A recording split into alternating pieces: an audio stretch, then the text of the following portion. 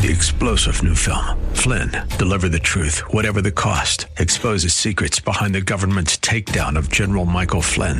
Flynn knew what the intel world had been up to. He ordered the first audit of the use of contractors. This set off alarm bells. He told the truth. He was the most dangerous person for Donald Trump to hire. They had to get rid of Flynn. Flynn, deliver the truth, whatever the cost. Available now. Watch it today. Go to salemnow.com. salemnow.com. The world is a complicated place. You need someone to expose the political fakers, fixers, and takers, and to cut through the mindless chatter and misdirection to help you make sense of it all. That person is Dan Proft. And this is the Dan Proft Show. Welcome to the Dan Proft Show. Thank you for joining us on this Monday installment. Momentous weekend with the untimely passing of Justice Ruth Bader Ginsburg. We'll have historical perspective on SCOTUS vacancies in an election year, review of the favorites, AOC's call for radicalization, Nancy Pelosi's feint of being a Cheshire cat and Clinton Foundation Donor Zero's program on Sunday. But first, what does the president aim to do about the vacancy? He made that clear in North Carolina over the weekend at a rally. In both the 2016 and the 2018 elections, the American people chose a president and a Senate majority, united in their commitment to selecting nominees who believe in applying the Constitution as written, right? Both the White House and the Senate majority have a moral duty to fulfill the promises they made to the voters, and that is exactly what we're going to do. We said that if for any reason we have a vacancy on the United States Supreme Court, we will fill that vacancy. We're not going to say, and by the way, we have plenty of time. There's a lot of time. You know, you're talking about January 20th, right?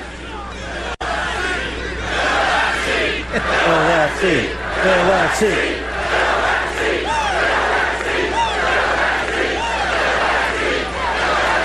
So we will uphold equal justice under the law for citizens of every race, color, religion, and creed. I will be putting forth a nominee next week. It will be a woman. And before we get to who that nominee may be, Ted Cruz offered a little bit of a historical context. I always appreciate historical context, so people who are ignorant of the history know that, you know, we've been here before. And perhaps before we acted better than we might in the present. Perhaps we might act better in the present. We'll see. I think the latter is less likely these days. But Ted Cruz on the history of such an occurrence, a Supreme Court vacancy in an election year. If you look at history, if you actually look at what the precedent is, this has happened 29 times. 29 times. There has been a vacancy in a presidential election year.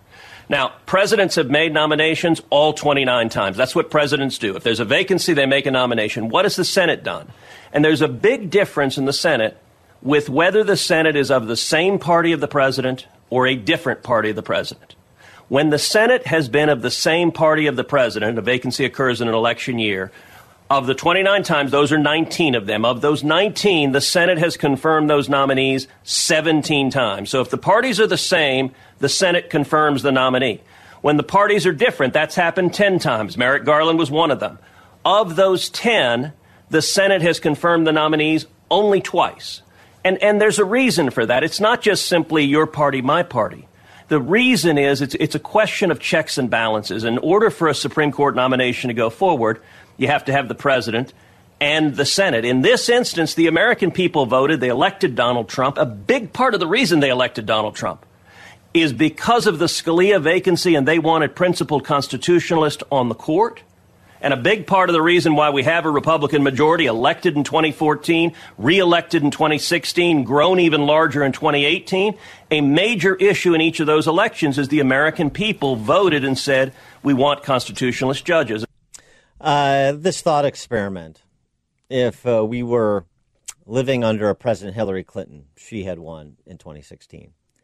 If over the course of the last 3 cycles, Senate Democrats were able to retake the majority and Chuck Schumer was the Senate Majority Leader,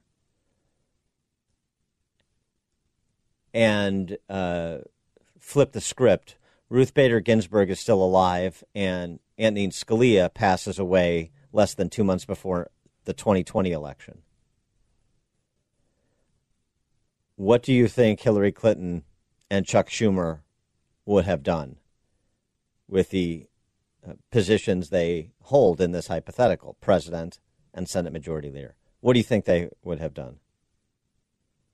Would you be hearing the same arguments from the left? And what were those leftists in your circles of influence who are decrying the idea that President Trump should do the same thing President Obama did 4 years ago and advance a nominee, and that Mitch McConnell is going to take advantage of his majority to move that nominee to a floor vote?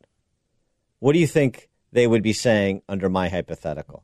Do you have any question that they would move their nominee, Clinton and Schumer, with leftists cheering to try to extend, or in their case, mitigate the narrow conservative majority on the court? Let me give you a hint as to what the answer is.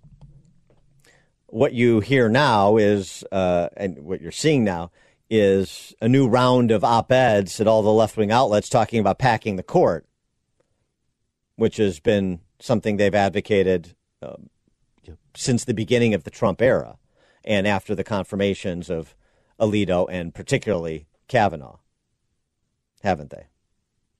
I mean, Gorsuch and then particularly Kavanaugh, excuse me. Gorsuch and then Kavanaugh. Pack the courts now. So, right, this is a party that's all about Senate norms and constitutional responsibilities, which actually the constitutional responsibilities is not even germane. The constitutional responsibilities are being abided by the president and by McConnell. And this is the same party that wants to eliminate the Electoral College and pack the court. They're all about norms. They're so moved by precedent, aren't they? Meanwhile, you have AOC, their de facto intellectual leader, telling us this moment should radicalize us. 312-642-5600, turnkey.pro answer line. 64636DA, turnkey.pro text line. There, earlier, last hour, we had somebody suggest that Barbara Lagoa, 52-year-old federal appellate court judge from Florida, Cuban-American, may be Trump's selection, and she seems to be one of the two finalists, the sort of inside the beltway handle on it.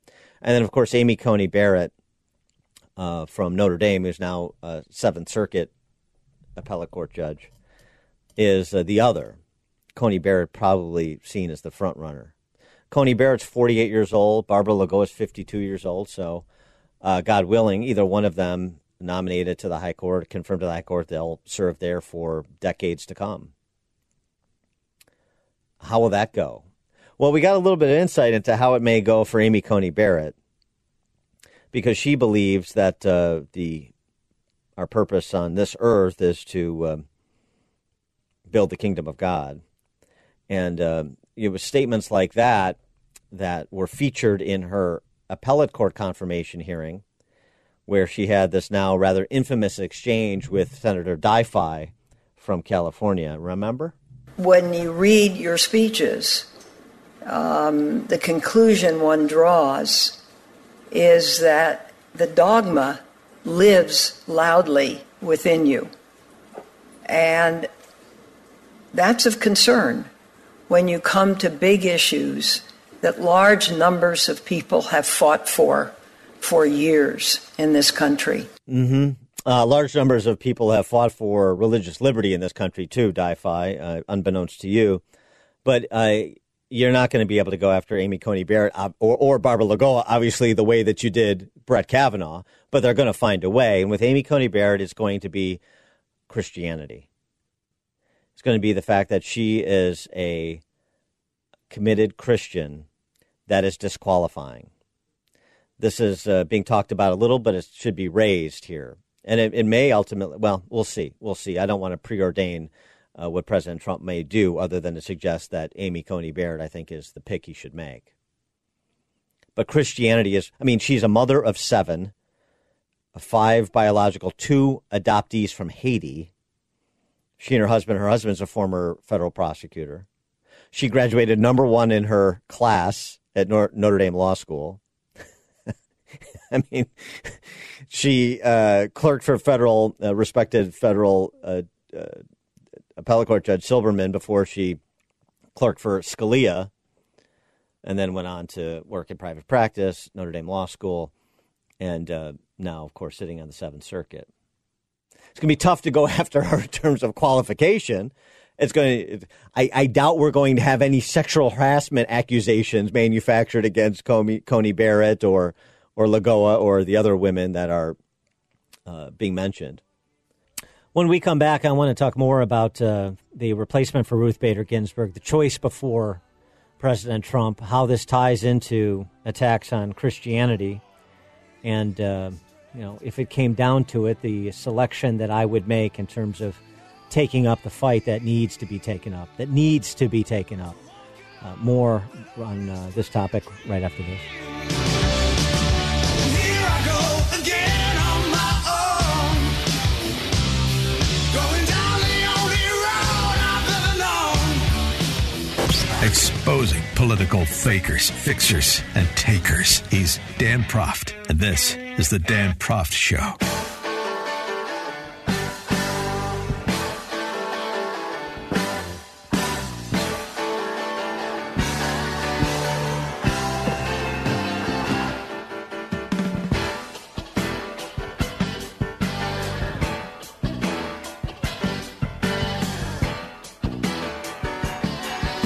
Welcome back to the Dan Proft Show. We're talking about the passing of Ruth Bader Ginsburg and the nomination to replace her coming this week per President Trump's edict on the topic over the weekend and reiterated on Fox and Friends this morning. And if it's Amy Coney Barrett in particular, you know that the attack on her is going to be a thinly veiled attack on Christianity. That's where they're going to go. She is some sort of a Christian theocrat who will put her faith before the rule of law. Be prepared for this. This is where it's going to come. And to me, if I was President Trump and I was choosing between two very qualified women, and I know much less about Lagoa than I do Coney Barrett, I'd almost pick Coney Barrett just to have this fight, not just to, but in addition to, in addition to the fact that both these women are qualified, they would be great jurists, they already are great jurists, and so on and so forth. The additional benefit, pick this fight. Let America see what Christian bigots the leftists truly are. Let them see it. So that informs their vote on November 3rd as well. Jim Caviezel, the actor, he's got a new movie out called Insidious about Christian persecution in Christians being persecuted in the Middle East. Talk about your underreported global story. Caviezel was in the Mel Gibson movie where he played Christ, and he is a committed Christian in Hollywood. This exchange he had with Martha McCallum on Fox News, he came on to talk about his movie.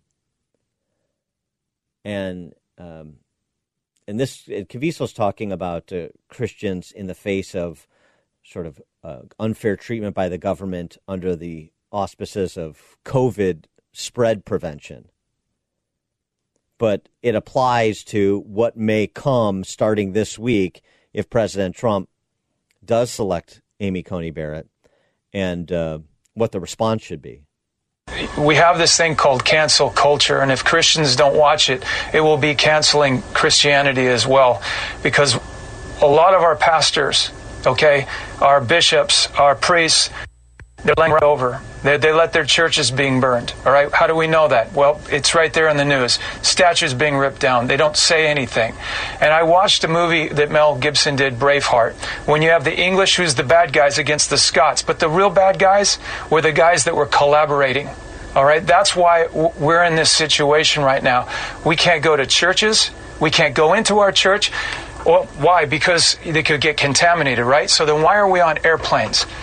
I have friends that have committed suicide. I have seven SEAL buddies that have lost 7 of their friends. of committing suicide. And would it have helped to been able to get into a church, especially during this time? Absolutely. And is it good for mental illness? Yes, it is. And so the collaborators in our faith, all right, this is where the persecution starts. You've got to have guys inside your faith that won't stand up to the governors, that will not stand up to the mayors. And that's why the Gospels are very much alive right now. Okay, so there are many of us, I got to play Jesus. Some of us love Peter or Paul.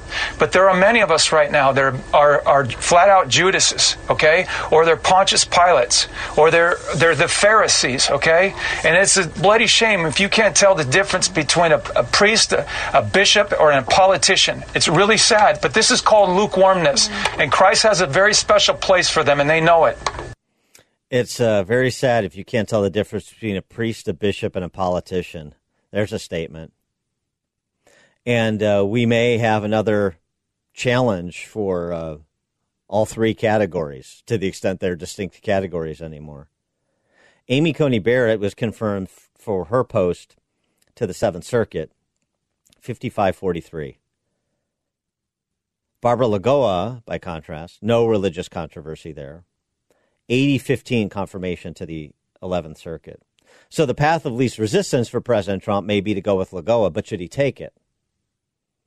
Or should he nominate Amy Coney Barrett and face this bigotry straight away, in addition to advancing all of the other attendant matters for Supreme Court nominee? I understand the idea that, maybe she motivates the Cuban-American population in Florida that much more. I don't know if it's possible to motivate them more. I think they're a pretty motivated population. So, yes, it would be another development for their community to be proud of. But I don't know. I just think the fight that Amy Coney Barrett would engender is more important. It's interesting because what was Trump's impromptu reaction after he got off a plane? I think it was from his rally in Minnesota on Friday night when he was told by the press of Ruth Bader Ginsburg's passing. A guy who can't handle anything well, won't be respectful. Wow. I didn't know that. I just, you're telling me now for the first time. She led an amazing life. What else can you say? She was an amazing woman. Whether you agreed or not, she was an amazing woman who led an amazing life. I'm actually sad to hear that. I am sad to hear that. I don't know why Tiny Dancer was playing in the background, but it was, and it was not part of President Trump's doing. But amazing woman who led an amazing life. Hearing about that is sad. I think it's pretty respectful. Turns out more respectful than she was to him, right? She ultimately had to apologize for comments that she made not becoming a sitting Supreme Court justice about the president. You recall that, Philip in Blue Island? Selective memory. There's a nice tribute to Ruth Bader Ginsburg. I don't agree with it on some of the substance, but a nice tribute to Bader Ginsburg in the Wall Street Journal from Ken Starr. There's a tribute from Jonathan Turley. There were many who commented on, and I commented on the Ruth Bader Ginsburg's probably reunited in heaven with Scalia right now, and they're talking about opera or some such thing because, this unusual friendship that she had with Scalia. It's fine. It's great. So there's no dancing on anybody's grave here. There's a bit of a review of the record in the context of all this, lioness for gender equality and so on and so forth. I mean, that doesn't square with the record as far as my interpretation. But okay, disagree on that. And then it's the conversation that the left is foisting upon us because they know it's the responsibility of the president and the Senate to address, which is the replacement. I'm sorry that everything has to be politicized immediately, such that you can't provide any breathing room for mourning or consideration of somebody who passed who was so impactful. But that's the nature of our culture today. And whose responsibility is that for politicizing everything? Life in the fast lane surely make you lose your mind. Life in the fast lane.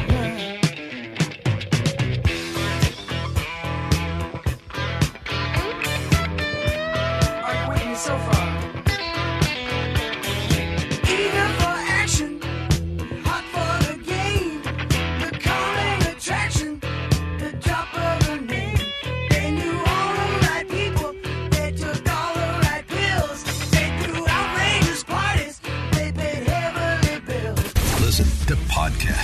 Show at danproftshow.com.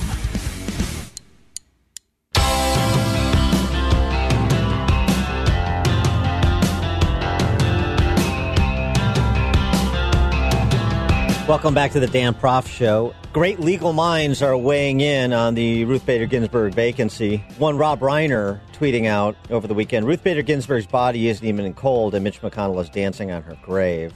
This is war. Dems have powerful weapons. Now is the time to use them. Okay, what are those powerful weapons, meathead? Another political tactician slash expert in constitutional jurisprudence, that would be Nancy Pelosi. She was on with Stephanopoulos on This Week, essentially trying to develop what Rob Reiner is feinting, that there is something that House Democrats, maybe in conjunction with Senate Democrats, can do to derail a nomination and a confirmation hearing. Some have mentioned the possibility, if they try to push through a nominee in a lame duck session, that you and the House could move to impeach President Trump or Attorney General Barr as a way of stalling and preventing the Senate from acting on this nomination? Well, we have our options. We have arrows in our quiver that I'm not about to discuss right now. But the fact is, we have a big challenge in our country. This president has threatened to not even accept the results of the election with statements that he and his henchmen have made. But to be clear, you're not taking any arrows out of your quiver. You're not ruling anything out. Good morning. Sunday morning. We have a responsibility. Hilarious. We take an oath to protect and defend the Constitution of the United States. We have a responsibility to meet the needs of the American people. That is, when we weigh the equities, protecting our democracy requires us to use every arrow in our quiver. Okay, enough with the Robin Hood metaphors for a minute. What exactly are they referencing? I mean, you can go full Gary Oldman and impeach everybody if you want in the House, Barr, President Trump, Mnuchin, whoever else. How do you stop the president from nominating a replacement for the post? And how do you stop Senate Majority Leader McConnell from calling the question? For more on this, we're pleased to be joined by Ilya Shapiro. He's the director of the Robert A. Levy Center for Constitutional Studies at the Cato Institute. He's the publisher of the Cato Supreme Court Review and author of the well-timed new book, Supreme Disorder, Judicial Nominations and the Politics of America's Highest Court. You might need to add a chapter, slip opinion, if you will, Ilya.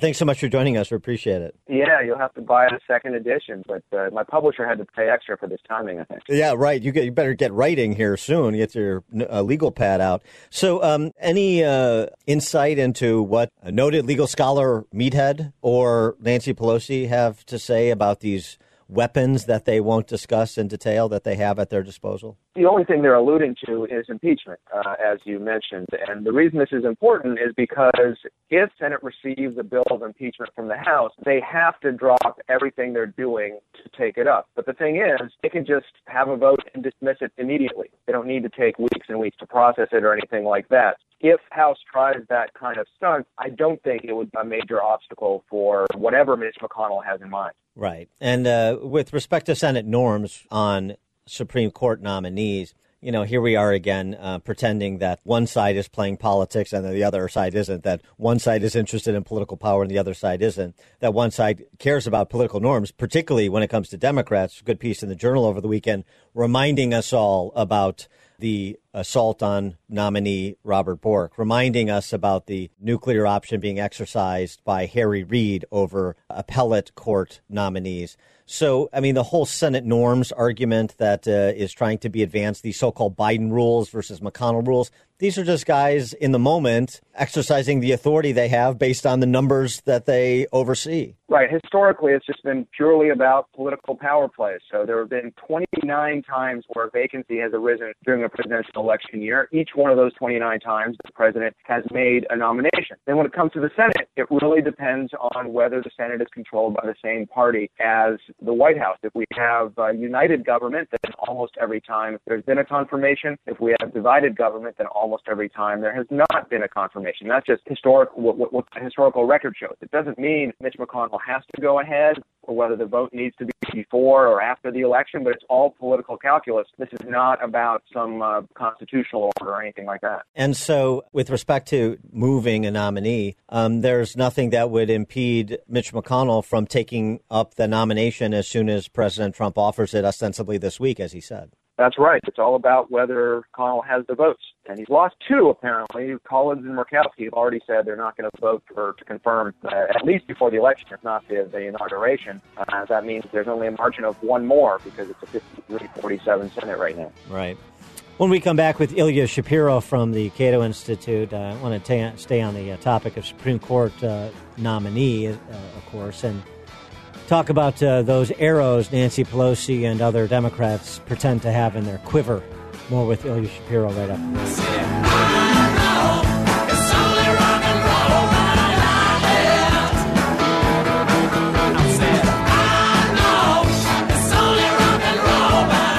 Hey, listen, the more you'll know. This is the Dan Proft Show.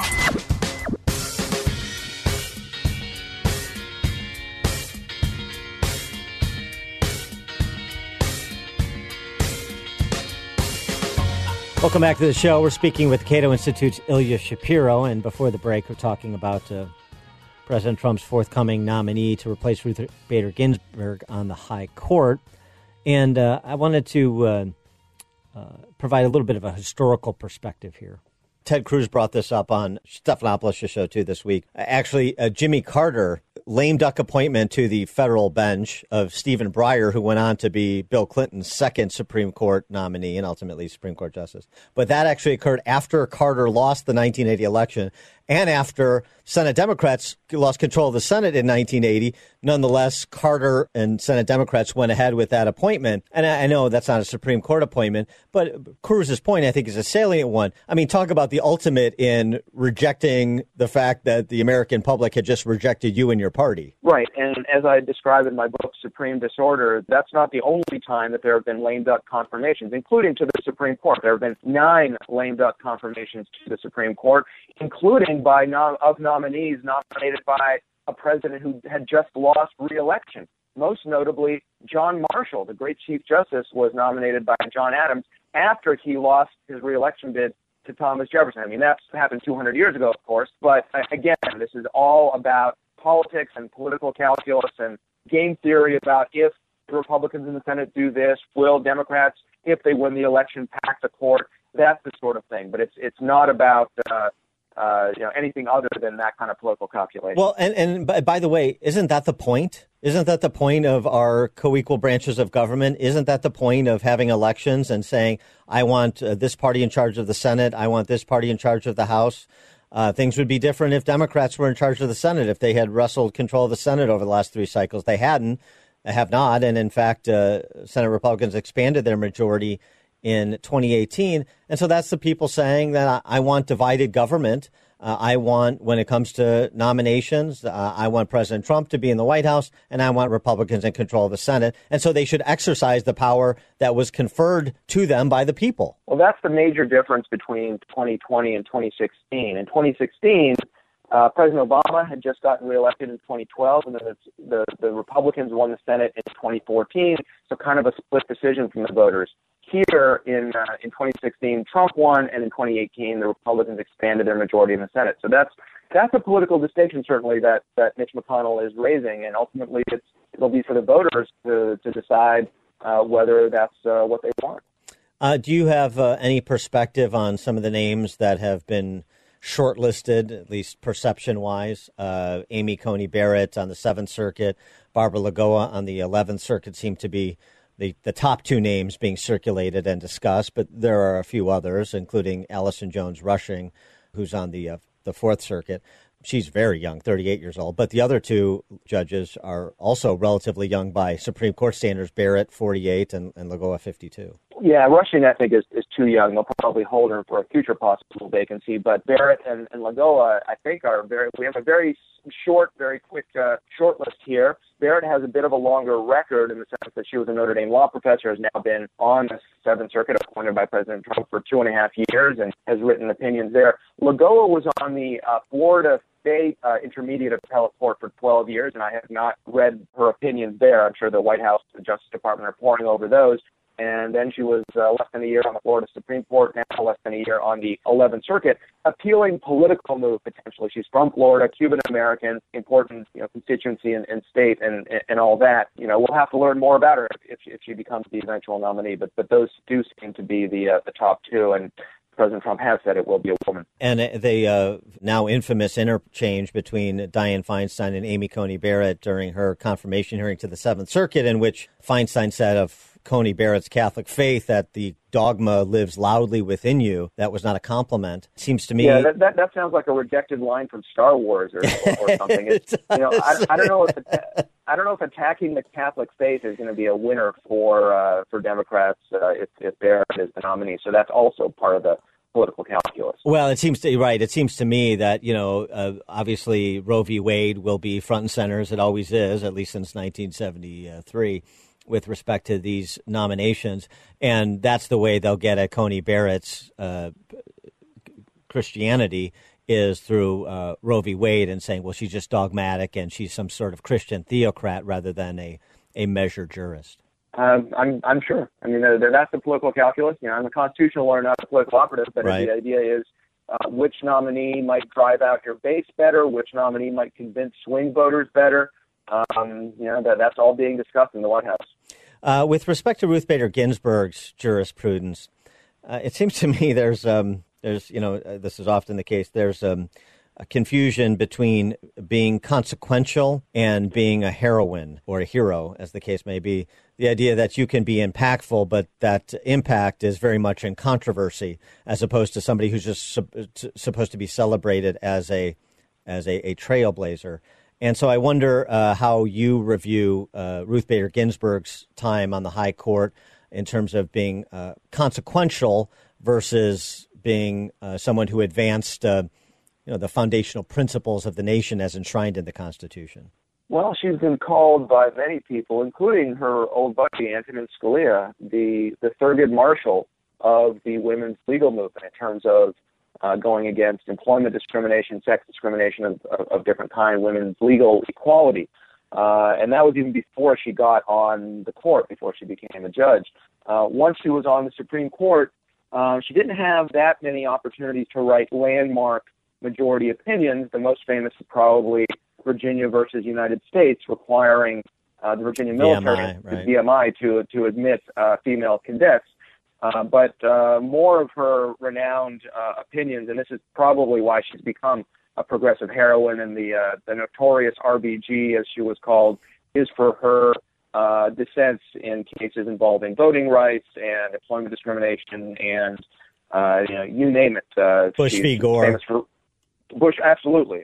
Little Sisters this past term, a lot of cases where, and when she announced her dissents from the bench, she would wear a special, what are called jabot, which is, some people call it a neck doily, a piece of jewelry or accoutrement around the neck, and sort of that became part of her mystique. He is Ilya Shapiro. He's the director of the Robert A. Levy Center for Constitutional Studies at the Cato Institute, publisher of the Cato Supreme Court Review, and author of the forthcoming book, September 22nd, so that's like tomorrow. It's out, Supreme Disorder, Judicial Nominations, and the Politics of America's Highest Court. You want to pick that up. Ilya Shapiro, thanks so much for joining us. Appreciate it. Thank you. Take care. Take care.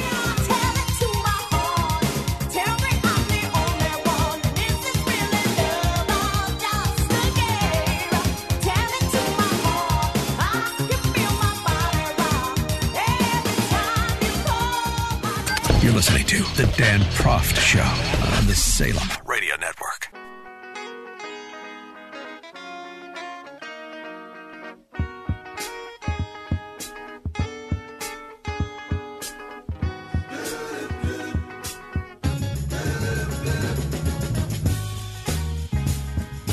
Welcome back to the show, and looking for another sport you can enjoy, more or less politics-free.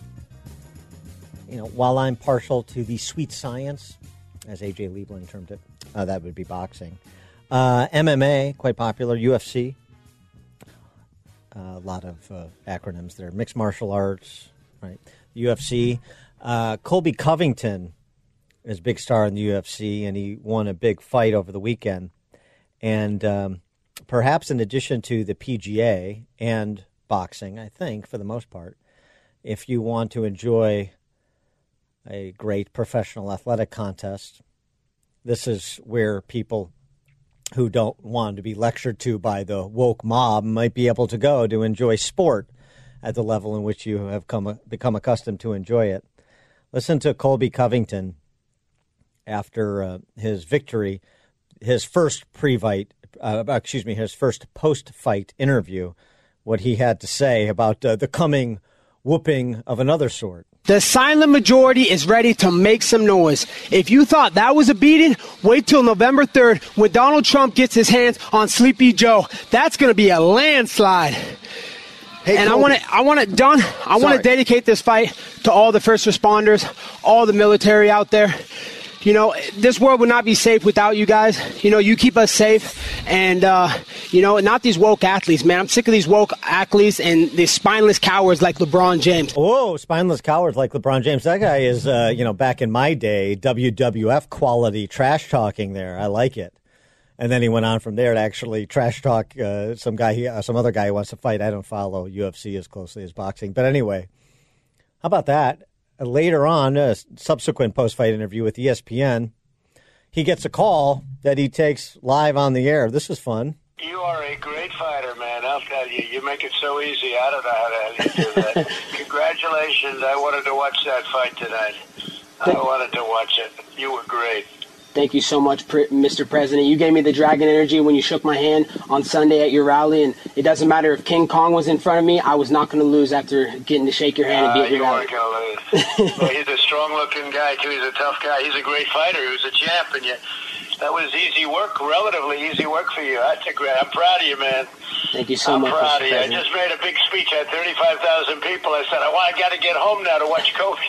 That was... There you go. So now you know what Trump does in between rallies. I mean, he was in Minnesota, North Carolina over the weekend and took time out to call Colby Covington. May have caught him being interviewed and saying, wait till you see what the pounding that's going to come November 3rd. And that motivated Trump.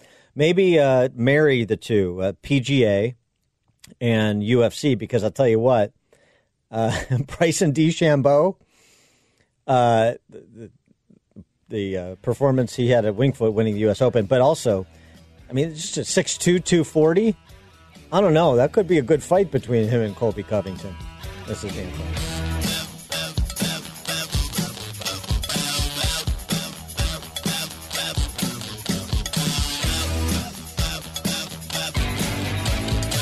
This is the Dan Proft Show.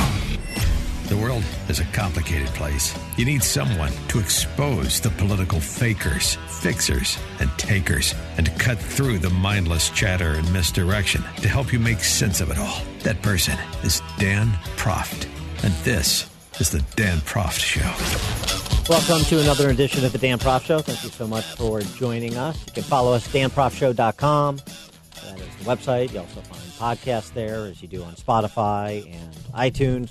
Twitter, at Dan Proft and at Dan Proft Show. Let's talk a little bit of COVID culture. Two local stories that have national implications, I think. They're not dissimilar to stories I've heard from other states that are run by lockdown and bust politicians, both at the mayoral level as well as the state level. A 37-year-old Democrat activist named Reed McCullum lives in the Tony area of Chicago that people know as Hinsdale, is taking pictures of children playing in the park, posting them on Facebook, and asking for followers to shame the children and their parents for not wearing masks while playing outside. He lives right next to a park in Hinsdale. Give you an example. Dietz Park right now, this is almost every day. If you know their parents, shame them. Hinsdale Parks every afternoon.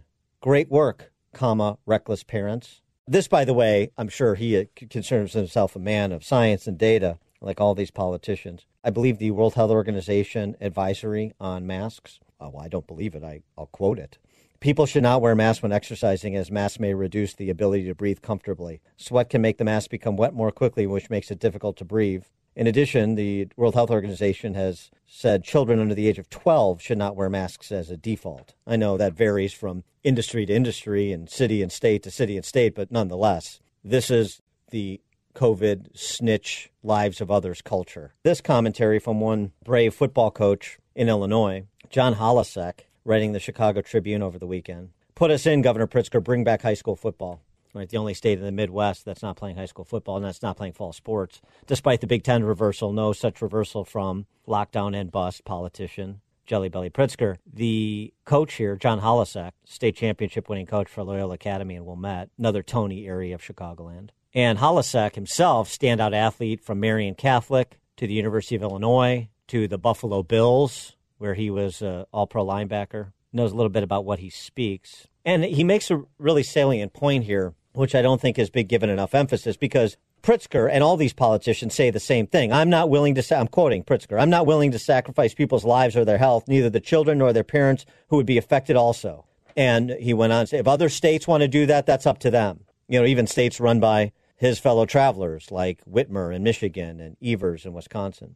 Holasek makes the underappreciated point, hey, guess what? Coaches and parents care about the kids too. Did you ever think of that?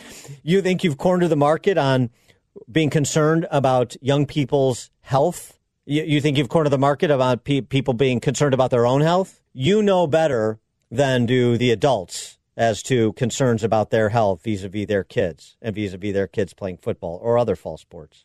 A democracy needs leaders who are brave and can stand tall in moments of uncertainty, writes Holasek. The time now is to reverse course and regain what our children have lost in development and trust. Please give them, the kids, a chance to play, he writes. You could say the same thing about giving kids a chance to learn properly at the K through 12 level as well, which is the topic of Bethany Mandel's latest piece in the New York Post, a topic she's written about previously. Bethany Mandel is the editor at Ricochet.com, contributor to the Post, co-host of the Ricochet.com podcast, That Sethany Show.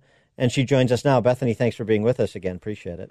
Thanks so much for having me. Before we get to your piece and distance learning, which we already know a little bit about based on the research that was done about distance learning in the spring that so many people have seemed to have forgotten, the examples that I just went through here locally in Chicagoland, particularly, but not exclusively, taking pictures of young kids and then posting them online and saying, go get them. Incredibly disturbing. And it feels like if you were to transport our society 6 months ago and you were to say on the radio that there were men standing outside parks taking pictures of children, this would understandably raise some serious red flags about their behavior and their ethics and safety of the children at the park. But now we've sort of fast forwarded into COVID times, and all of these things that we used to know implicitly were dangerous for children we're now just sort of subjecting them to. And creepy men taking pictures of them at the park is one of them, and sticking them on a computer for 6 hours is another. And not letting them play sports is another. We're all doing this in the interest of their safety. We're outing them online, saying go get them. We're not letting them play sports, engage in athletics, and we're saying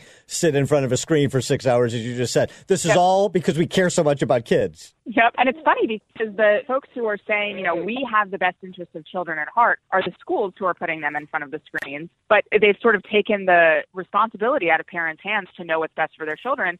And parents are sitting at home and they're thinking to themselves, my child is in the most low-risk population. They have a higher chance of dying from the flu. I mean, that's not COVID denialism. That's just fact. They have a much higher chance of dying from the flu. We never shut down school districts for more than a day or two because of the flu. And so parents are seeing their kids suffering from depression and suffering from the isolation, and we're being told, well, we know better, because God forbid you could catch a disease that would result in basically diarrhea and a fever for a day. And the decision in New York specifically, since you're there, they were going to go back to some sort of in-person learning, and it got delayed, and it got delayed again. Is this just the slow walking of not going back to in-person learning? Yeah, no, it absolutely is.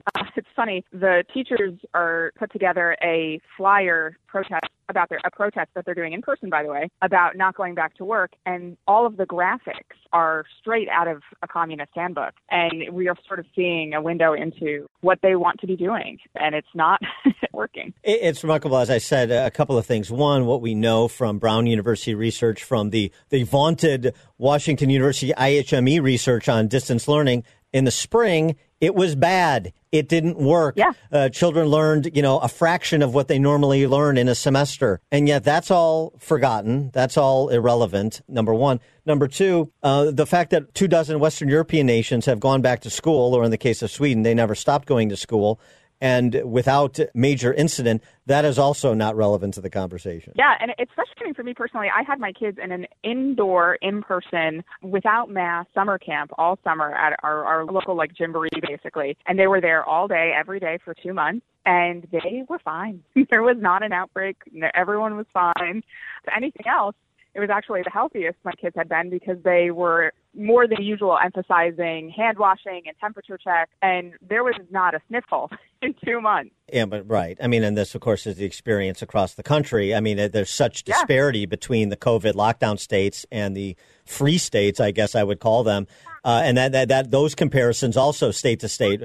Georgia, Brian Kemp was engaged in human experimentation when he began to reopen Georgia. Now nobody talks about Georgia, or at least the press won't cover Georgia because it's not a catastrophe. They won't cover Florida because it's not a catastrophe. Yeah, I mean, they had a small spike, but they had a fraction of the deaths in New York, New Jersey, and Connecticut. We saw the deaths that we saw in those places because they introduced the virus to the most vulnerable population, and you saw what happened. But the deaths in Arizona and Florida, all of these states who opened up, did not remotely rival that of New York and New Jersey or Connecticut. And now we sort of stopped talking about it. And what's frustrating is, I think on the board of COVID deaths, we should also put on the board the change and disparity in suicides and in ODs. Yeah. If we want to talk about the death rate, the sort of unintended consequences of COVID, that is there. And the number of people that I know who have committed suicide in my social circle since all of this started is astronomical. Well, it would be interesting. There was a model that was produced a couple of months ago that projected 75,000 so-called deaths of despair, excess deaths of despair because of the lockdowns. And it would be interesting to track that model and also look at the demographics of those deaths compared to the demographics of COVID, too, just to understand the trade-offs, because for half the country, it seems, or a loud minority of the country, they want to live in a world of trade-offs, which does not exist. Yeah, and I don't really understand it, because this world of sort of liberal concern has always been concerned about mental health and about stability of our museums and our cultural institutions and art museums, all of these things. And all of these places are going belly up first, because what do when you don't have extra money? You cut your annual contributions to the symphony orchestra. And who normally goes to the symphony orchestra? People over 70 who are not going to be going to an in-person large gathering for a while. Yet I don't hear any real concern for these people. Yeah, people over 70 and me. Those are the demographics. The irony, too, of this week, the UK announcing a move towards a renewed lockdown at the same time as they took Sweden off their quarantine list in terms of travel. Yeah, it was interesting. I saw a tweet from a guy in the UK, and he said, I've been following the rules for the last 6 months. Everyone I know has, but let me tell you, there's no gas left in the tank. Well, here's some good news. We have a soundtrack for this time in our lives, so we can recall that through song. Thanks to Van Morrison, who is releasing 3 anti-lockdown songs. Born to Be Free, As I Walked Out, No More Lockdown, the first to be released this week. I won't sing for you because I can't sing, but at least Van Morrison is going to memorialize this time in our lives for us. Yeah, and hopefully he won't be called a grammar killer like I was. Yeah, right. Bethany Mandel, editor at Ricochet.com, contributor to the New York Post, co-host of the Ricochet.com podcast, That Sethany Show. Bethany Mandel, thanks for joining us. Appreciate it. Thanks so much.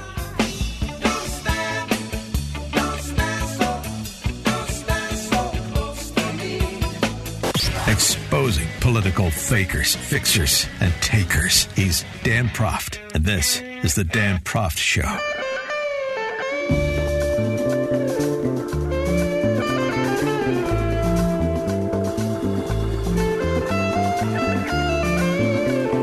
Welcome back to the show, and We're certainly going to talk to our next guest about some of what we were talking about with Bethany Mandel from the New York Post, and that is about COVID's impact on families and community. But we've got to frame this properly. The possibility of a stunning upset in South Central L.A. in a congressional race. Maxine Waters is the incumbent, No Justice, No Peace Maxine. You remember her going back to the riots in South Central following the Rodney King police-involved beating and the O.J. verdict, and Maxine Waters marching in the streets, no justice, no peace. And she hasn't stopped, fast-forwarding to the Trump administration. Remember, she is one of the individuals who's openly advocating, before it became au courant, Black Lives Matter, Antifa, other anarchists, to harass people who are Trump supporters, who are Trump administration officials at restaurants and other public spaces. And if you see anybody from that cabinet in a restaurant, in a department store, at a gasoline station, you get out and you create a crowd and you push back on them. Yeah, and that's the way to have a more civil discourse in our politics, like the left pretends to want, right? Challenging her is a gentleman we've spoken to before. He is Joe Collins, Republican candidate for Congress, Navy veteran, and putting together quite the robust challenge to an incumbent who you would think is ensconced as long as she wants to be. Maybe not. Joe Collins joins us now. Joe, thanks for joining us. Appreciate it. Hey, thanks for having me. How are you? Good. Well, one of the ways you test to see if a campaign is real, has a real shot, is can it put together the resources to message, to really mount information campaign to the voters to get something to do what they haven't done in a long time. And you're just looking at the FEC filings. I see, do I have that correct, that you've raised more than $3 million, put behind your campaign against Maxine Waters in South Central L.A. to date? Yeah, we're about $4.1 million now. Wow, that's outstanding. Explain the genesis of that sort of support and what you would think would be a race. A Republican, even a black Republican, can't win in South Central L.A. Yeah, I think that one thing that no one betted on was the fact that I'm from South Central Los Angeles, Republican or not. But the success we've had is from the community and from people across the United States who have donated to our campaign because they want to get rid of Maxine Waters just as much as we don't want her there. And a lot of people in South Central Los Angeles just don't like Maxine Waters. She's a liar. At the end of the day, the only thing she has is the Impeach 45 little slogan she came up with. Well, and this is not dissimilar to Kim Klacik in Baltimore and how she rose to such stardom with the video she put together just walking through Baltimore, basically making the same case. So, hey, don't believe Kim, don't believe Joe. Just look around. You've had the same people representing you for 2 decades or more. And how's it going? If it's not going well, maybe it's time to make a change. Yep, exactly. And you know what? I hope Kim does a good job out there in Baltimore too, because Baltimore is really the majority of that city is trash, and it's a lot of abandoned buildings. It's a lot of poverty, just like in South Central Los Angeles. And I still have some people who say, "Why do you want to challenge Auntie Maxine?" And it's like, because we have so much homelessness, we have so much trash, we don't have jobs, we have the poorest education in the entire United States. Like, what do you mean? Why am I challenging Maxine Waters? Yeah, and also. You're challenging Black Lives Matter, too. You're really taking on all comers here. You're not just falling in line with the Black Lives Matter narrative. Yeah, you know what? What I don't like is the violent protests. We saw what they did in Washington. We see what they're doing in Portland and Chicago and New York, and we absolutely don't need that in South L.A. I mean, after Maxine Waters enticed those riots after the Rodney King beating, they destroyed our city, and they didn't even rebuild our city. And so we saw that coming. And so myself and a few other guys in the community, man, we chased these people out of there. Well, when you look at, getting tagged I'm sure you're getting tagged as some sort of Trump Republican, some sort of extremist and so on and so forth. And so how do you respond to that in a policy way to say, look, I'm not Donald Trump, I'm Joe Collins, and here's why I'm running, and how are people reacting, as they try to tag you with Trump? The only person who's ever tried to put me on Trump is Maxine Waters. She says I'm a Trump puppet. I mean, which is fine. It doesn't bother me, but I want people to understand Trump is his own man, just like I am my own man, and I support the president of the United States. But I'm a Joe Collins Republican. I'm not the Donald Trump Republican. He has his agenda, and he stands on his own 2 feet, and I have my agenda when it comes to rebuilding the United States and rebuilding my community. And by all means, I'm going to use Trump policies and things that he has put in place to rebuild my community. So it doesn't really bother me. I mean, you can't. I look at the person. I'm like, look, you're poor. We live in poverty, and the only thing that you can say is, I'm a Donald Trump puppet. Right. So I mean, I'm going to take what I like maybe opportunity zones advanced by Tim Scott, and I'm going to discard what I don't like, whatever those policies are. But I'm, it's running it very local in the sense of these policies make sense for our district, our community. These policies may not, and this is, the policies that do is where I'm going to focus my attention and my effort as a member of Congress, right?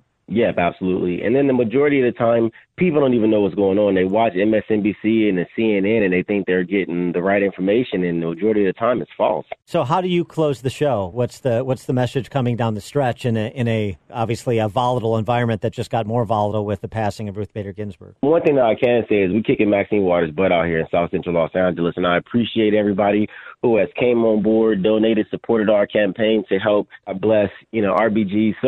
But I am looking forward to another conservative in the judiciary, because the constitutional rights is something that we can absolutely use to fight for. We don't need any mob rules. We don't need any more liberals sitting on the bench. We need people who are going to protect the Constitution and protect the people of the United States. I was out in California last week, including in the L.A. area, the week before last, including in the L.A. area, and that is a hard lockdown state, boy.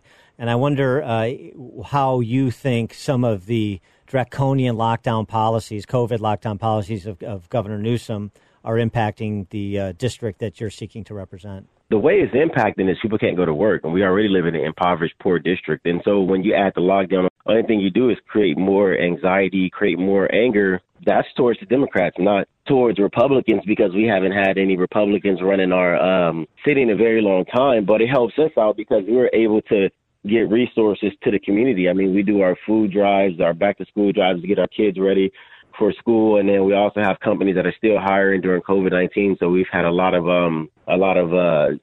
job fairs and everything too. So I mean, everything that the Democrats do in our community, we kind of counter it to make things better for the people in our community. And what about in terms of kids' education? We were just talking about it with Bethany Mandel in New York and generally, but I know the LA teachers unions have won the day to keep kids out of school, and we know from the research that's a bad situation for kids learning. Yeah, unfortunately, we're going to have a lot of kids that are behind whenever school does open back up, but they've absolutely politicized opening back up schools. I mean, at first it's only supposed to be 2 weeks, then it turned into 6 months, and now we can't go back to school until November, which, it's kind of obvious what it is that they're doing.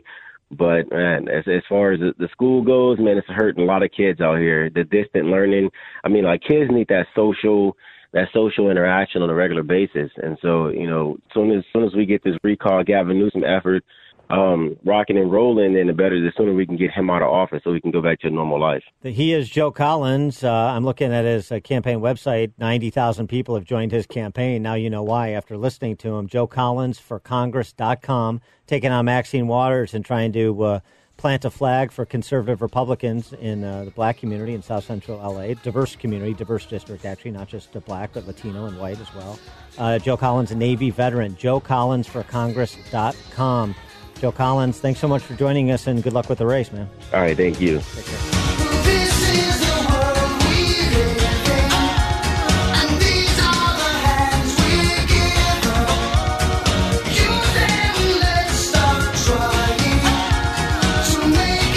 Listen to the podcast of the show at danproftshow.com.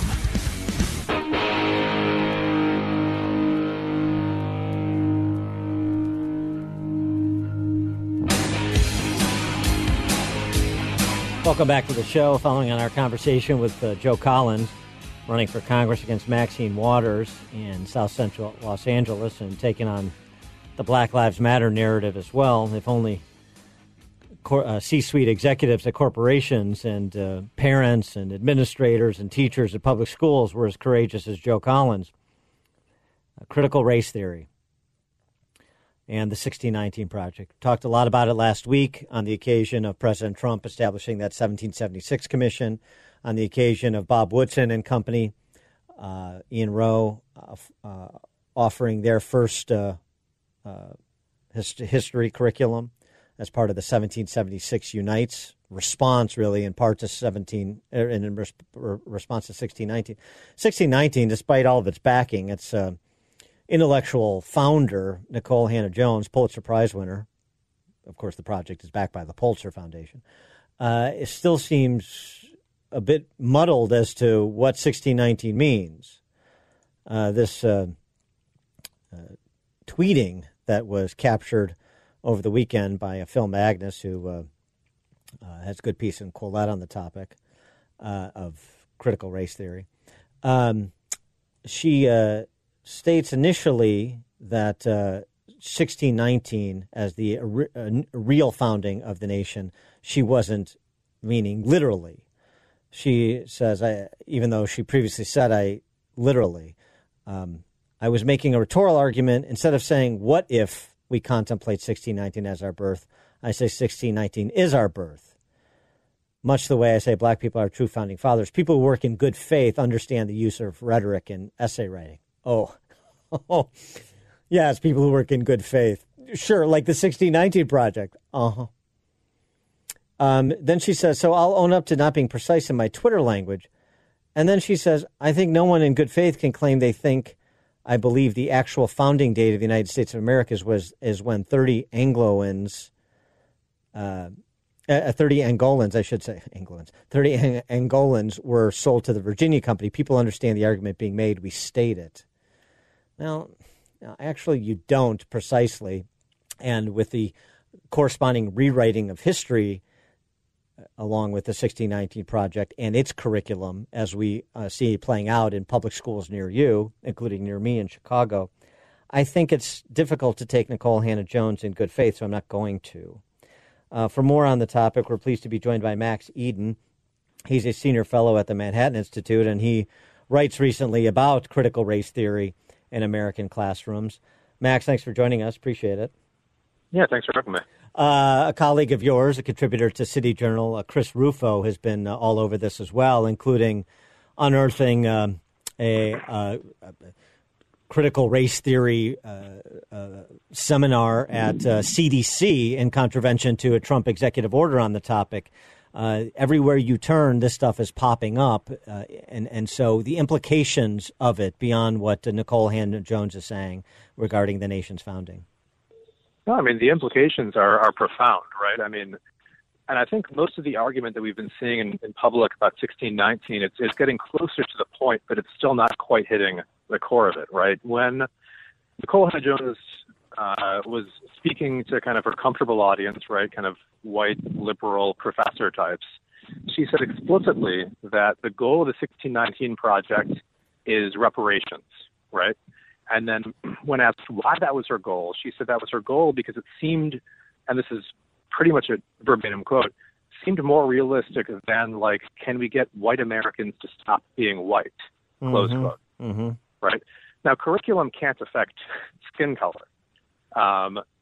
What she's talking about here is critical race theory, right? It's promoting this ideology that takes things that, you know, you and I and most Americans come to think of as virtues, things like delayed gratification, hard work, even things like the nuclear family and having stable households. Bad things, too. Takes all these things that we think of as virtues, labels them whiteness, and then tries to tell the next generation that it's going to be your job to deconstruct whiteness. So it goes deeper than just, you know, factual questions about the country's founding. It goes to this core ideology that is fundamentally about taking, you know, the things that make our civilization, calling them whiteness or white supremacy, and trying to encourage the next generation to agitate against things that will make them successful in life. You say we haven't quite hit upon it in terms of the reaction to 1619 Project. It also seems to me for a long time those who had some concerns about what was happening were underestimating the impact this would have and frankly, the objective of those having impact, from Nikole Hannah-Jones to Ibram Kendi to Robin DiAngelo and many others. I want to pick it up there when we return with Max Eden, who is a senior fellow at the Manhattan Institute. We'll be back with you.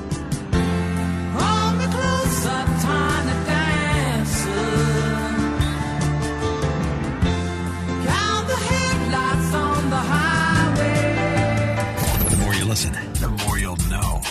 This is the Dan Proft Show.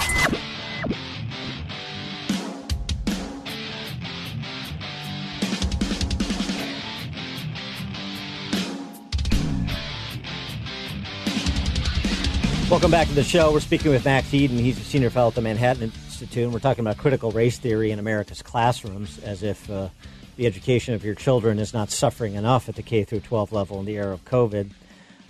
Max, I left off. I wanted to. You're talking about we've sort of been dancing around the real key to understanding critical race theory and its lethality. I also think we've underestimated the scope from the beginning.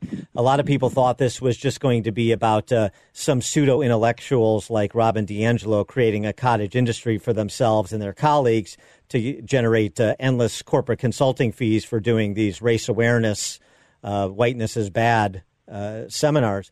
But it is bigger than that, especially when you start folding in trained Marxist activists who talk about, as you mentioned before the break, the breaking up of the nuclear family and really the reordering of America under a new racial order. I mean, now we're talking about political power, not just lying in a few people's pockets. Yeah, I think what people probably fail to appreciate, right, and it was progress when, thanks to my colleague Chris Rufo's reporting, the Trump administration canceled federal trainings in critical race theory. I don't think people quite realize, though, that this might be a little hyperbole, but I don't think much. Almost all of their kids' teachers have already had critical race theory training.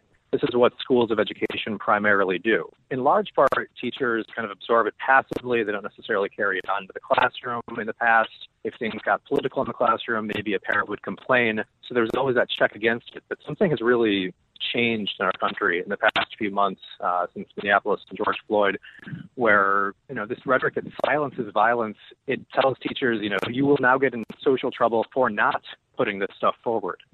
And I think, you're right in what parents need to understand or sending their kids to public school. It is about a fundamental kind of moral reordering of society, right? This DiAngelo, Ibram Kendi stuff, they say explicitly there is no such thing as being not racist. There is being anti-racist and there is being racist. And we are anti-racist, and America, or whatever we don't like, is racist, right? So you imagine you're a kid, you hear this message, and you hear your public school teacher say that the nuclear family is part of a racist structure, or that, kind of living in the suburbs is part of a legacy of systemic racism.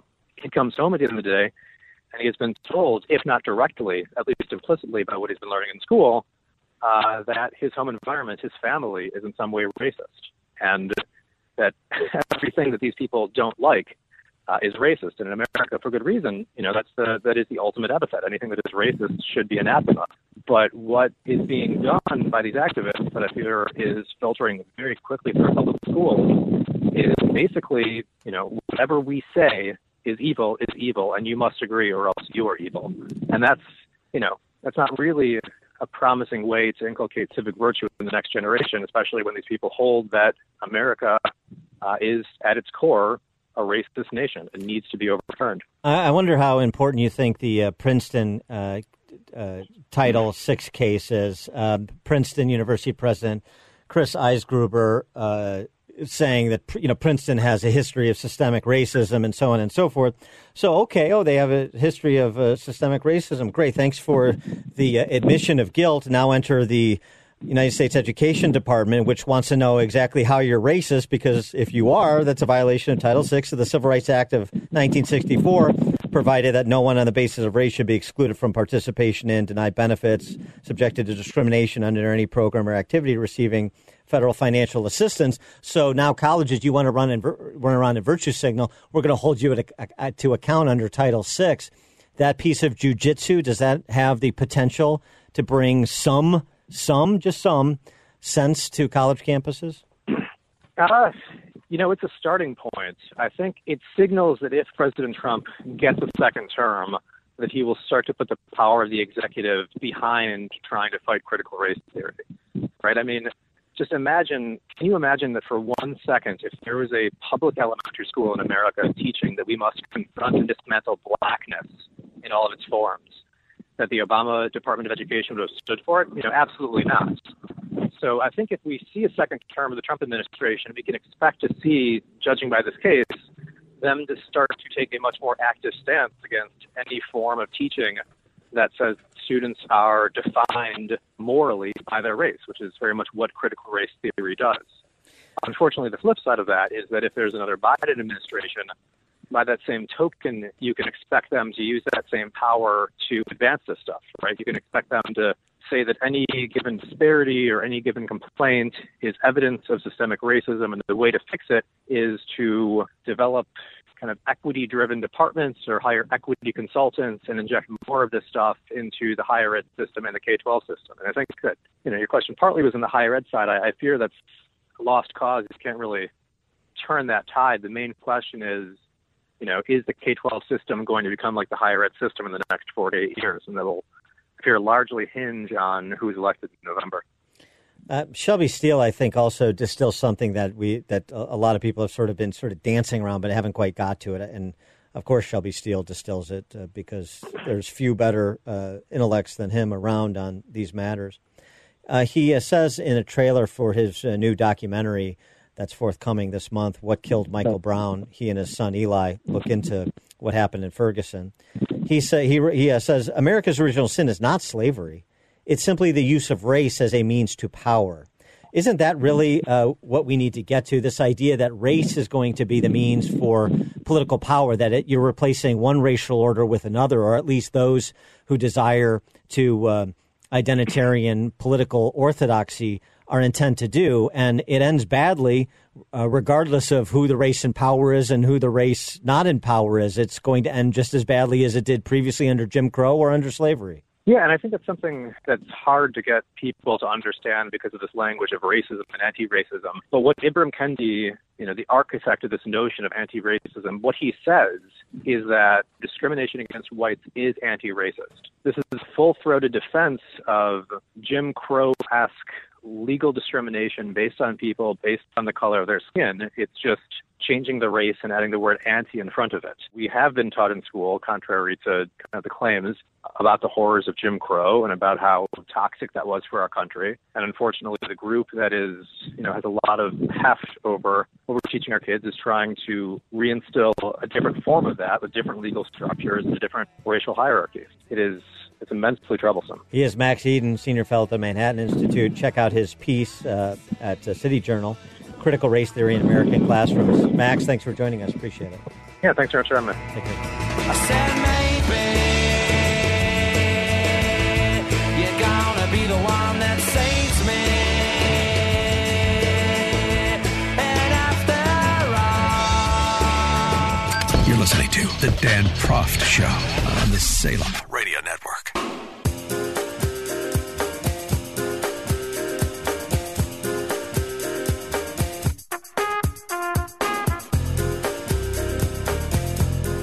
Welcome back to the show. And Donald Trump at the rally of the faithful in Minnesota had this little vignette to share about Joe Biden. Joe Biden is wholly owned and controlled by the left-wing mob. He has no clue where he is. This is not a sharp guy. Years ago, I said to a certain senator who I was very friendly with, a Democrat, who's the dumbest senator? Who's the smartest senator? He gave me a name for the smartest. I said, who's the dumbest? Oh, Joe Biden. You didn't know that? That was 25 years ago. That was in prime time. This is no longer prime time for Sleepy Joe. It's funny. I've actually heard that story before from a member of Congress. Talking about like who's the best golfer, who's the smartest, who's the dumbest. And this is also about that long ago. And the answer was this senator from Delaware named Joe Biden. Kind of interesting. Maybe Trump and I have the same sources. Anyway, Joe Biden offering his response to the move to fill the Ruth Bader Ginsburg vacancy, speaking from Constitution Center in Philly on Sunday. Joe Biden started out with a whole riff on, all that's wrong with America that will be fixed if Donald Trump is defeated. And so he went on this COVID riff before he got to the gist of the matter about the Supreme Court vacancy. And perhaps, most cruelly of all, if Donald Trump has his way, the complications from COVID-19, which are well beyond what they should be. It's estimated that 200 million people have died, probably by the time I finish this talk. 200 million people have died from COVID by the time he finished his talk on Sunday? No, I don't think so. 200,000? It's interesting he doesn't catch himself when he makes such obvious errors, something that he wants to emphasize, a big, shocking number, 200 million he doesn't hear in his own voice. I mean, 200,000. He's done that before with gun deaths, too. You remember? Biden offering this in 2016 about filling a Supreme Court vacancy. You'll recall the Scalia vacancy. I made it absolutely clear that I would go forward with the confirmation process as chairman, even a few months before presidential election. And the RNC doing a nice job of cobbling together all of the pronouncements from all of the leading lights of the left in 2016 on the same matter.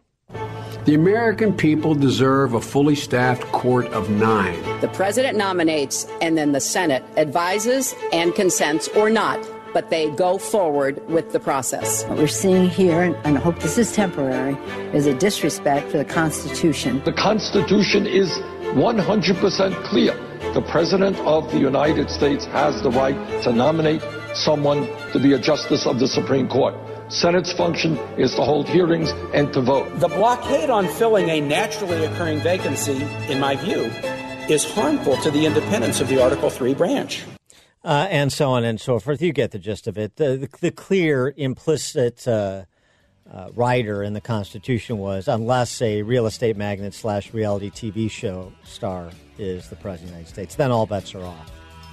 This is Dan Proft.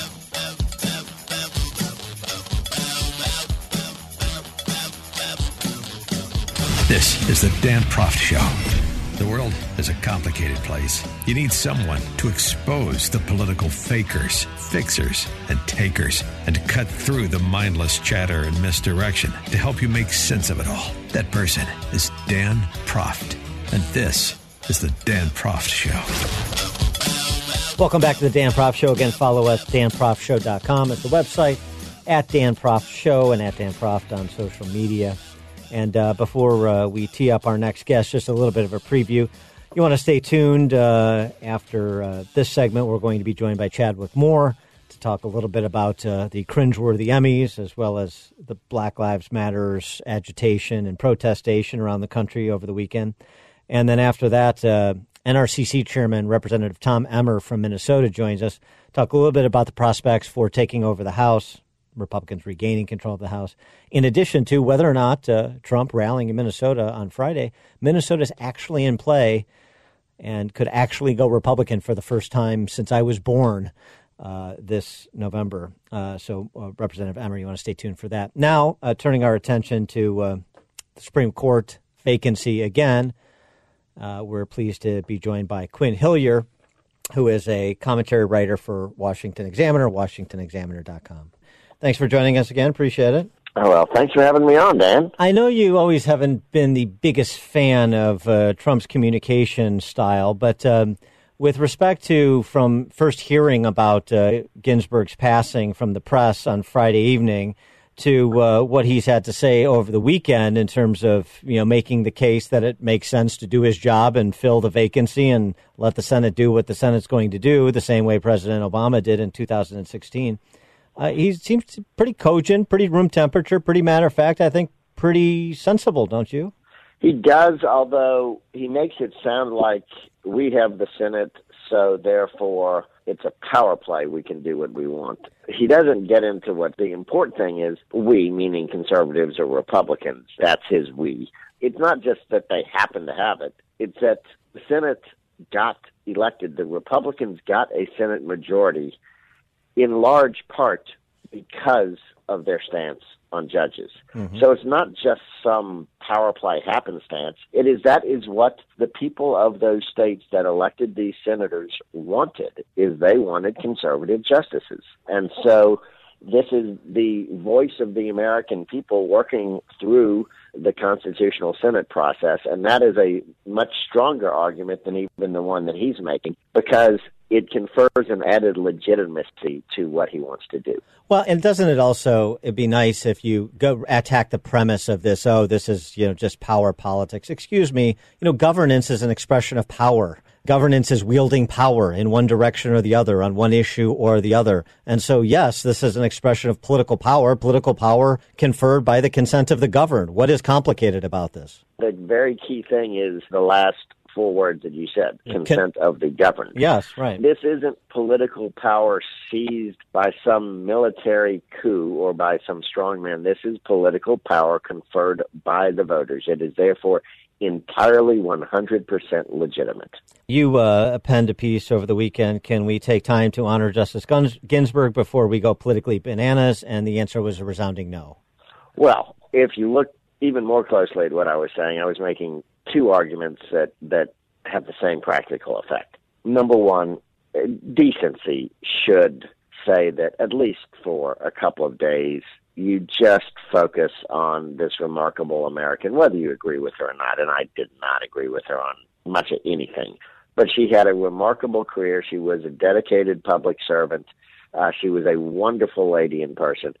Let's let her family mourn, and let's, honor her service. So that's the first thing, is just human decency. And of course that went out the window immediately. But the second thing, if you look, I was saying these Republican senators who are jumping the gun saying, oh, we will not confirm anybody for whatever dumb reason they give, because it's too close to the election or something. No, they need to step back. Everybody needs to step back, hear from constituents, let the arguments step in. This rush to judgment in the immediate aftermath of somebody's death is both unseemly and it's also politically and constitutionally wrong.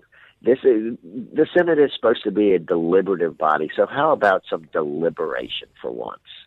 Yeah, I mean, I agree with you across the board, but I must say the report by NPR, this is NPR reporting it, so people don't believe this is what Ruth Bader Ginsburg said, that's fine, take it up with NPR, that according to a statement dictated to her granddaughter, Clara Spira, days before her death, she said, quote, my most fervent wish is that I will not be replaced until a new president is installed, unquote. And if that was accurate reporting by NPR, I just think about, you talk about dignity and the bigger things, and what a sad way to go out, to offer such a small perspective. That's your most fervent wish after living such a life and holding such an important post, to go out with your most fervent wish being about a trifling matter of electoral politics?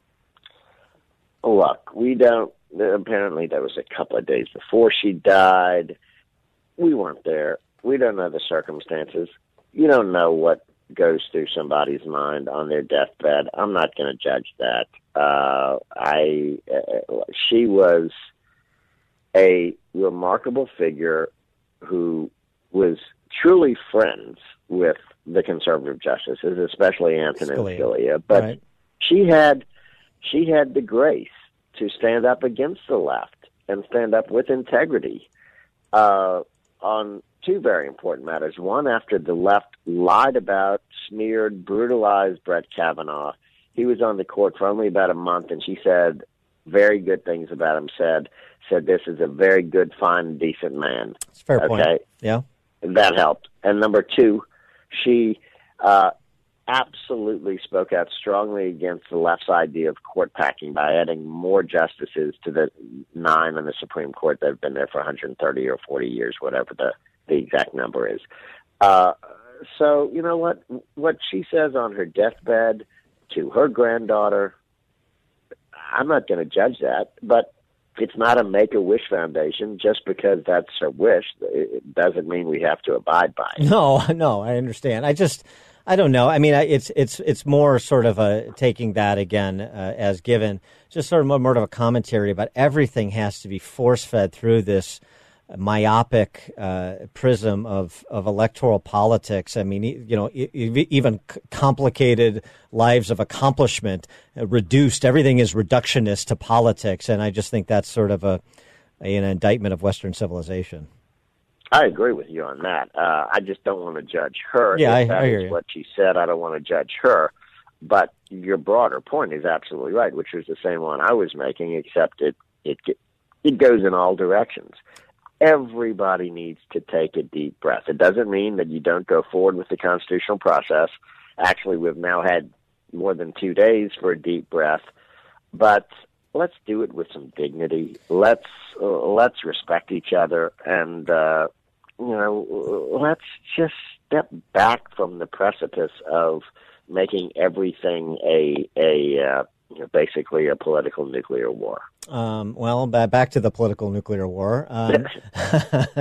Didn't last very long. How do you see this confirmation fight, regardless of the nominee, playing out in terms of the electoral implications? Is this a net benefit to Trump, who now has the narrative, and Joe Biden is sort of sidelined, or depending on how this plays out, could it flip on Trump and the Republicans? Well, it could easily flip on Trump and the Republicans, only because you never know what dumb aside, what completely insensitive aside might come out of Donald Trump's mouth. But as long as he plays it halfway smart, it should help him, should help Republicans. I have written about this, studied this for 20 years. Well, I mean, I've studied it for a lot longer than it, but I've written about this for 20 years. And it is almost inarguable it's almost impossible to argue against the fact that, on the whole, the issue of judges helps conservatives more than it helps liberals. That has been shown in poll after poll after poll. When you look into what enthuses the voters of each side the most, when you say what is your top priority, the Republicans and conservatives always do better on judges for all sorts of reasons I could get into. But for right now, let's just say we know that at the margins, it helps Republicans and conservatives, and Trump needs to go ahead, and any senator on the Republican side that doesn't understand this is just oblivious to political reality. He is Quinn Hillier, commentary writer for Washington Examiner, WashingtonExaminer.com. Quinn, thanks for joining us again. Appreciate it. Thanks, Dan. Take care.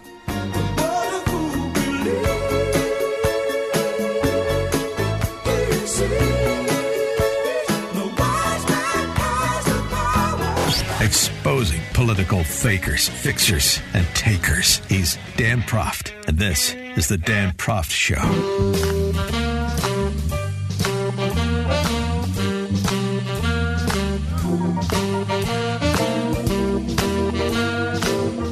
Welcome back to the Dan Proft Show. I know that most of the attention was on Mitch McConnell's house over the weekend when it came to protesters and other purveyors of agitation, but Black Lives Matter and Antifa and associated anarchists have not stopped their destruction and harassment on the streets and in the restaurants of American cities across the nation. Just a quick smattering of events when it comes to BLM protests like this. Track all of us. Are you racist? So then put the phone down, because otherwise, so why do you want to record it? Respect consent? Does your partner over here respect consent? Does your partner respect? Because that recording allows us all to get doxxed. And you know what doxing is? It means they'll find our addresses, they'll trace our social media, they'll find our families, they'll find where we work, and they'll come, and right-wing media will make sure we don't protest anymore. So thank you very much for letting us know that you are indeed racist. I bet your is tiny to make up for those big shoulders. Bye. That was a delicate little flower shouting through a megaphone, a bullhorn, at a gentleman and his female companion sitting outside at a restaurant because he, took out his phone and was filming the chaos. Washington, New York, Portland, of course, all the normal hot spots. If we don't get it, shut it down.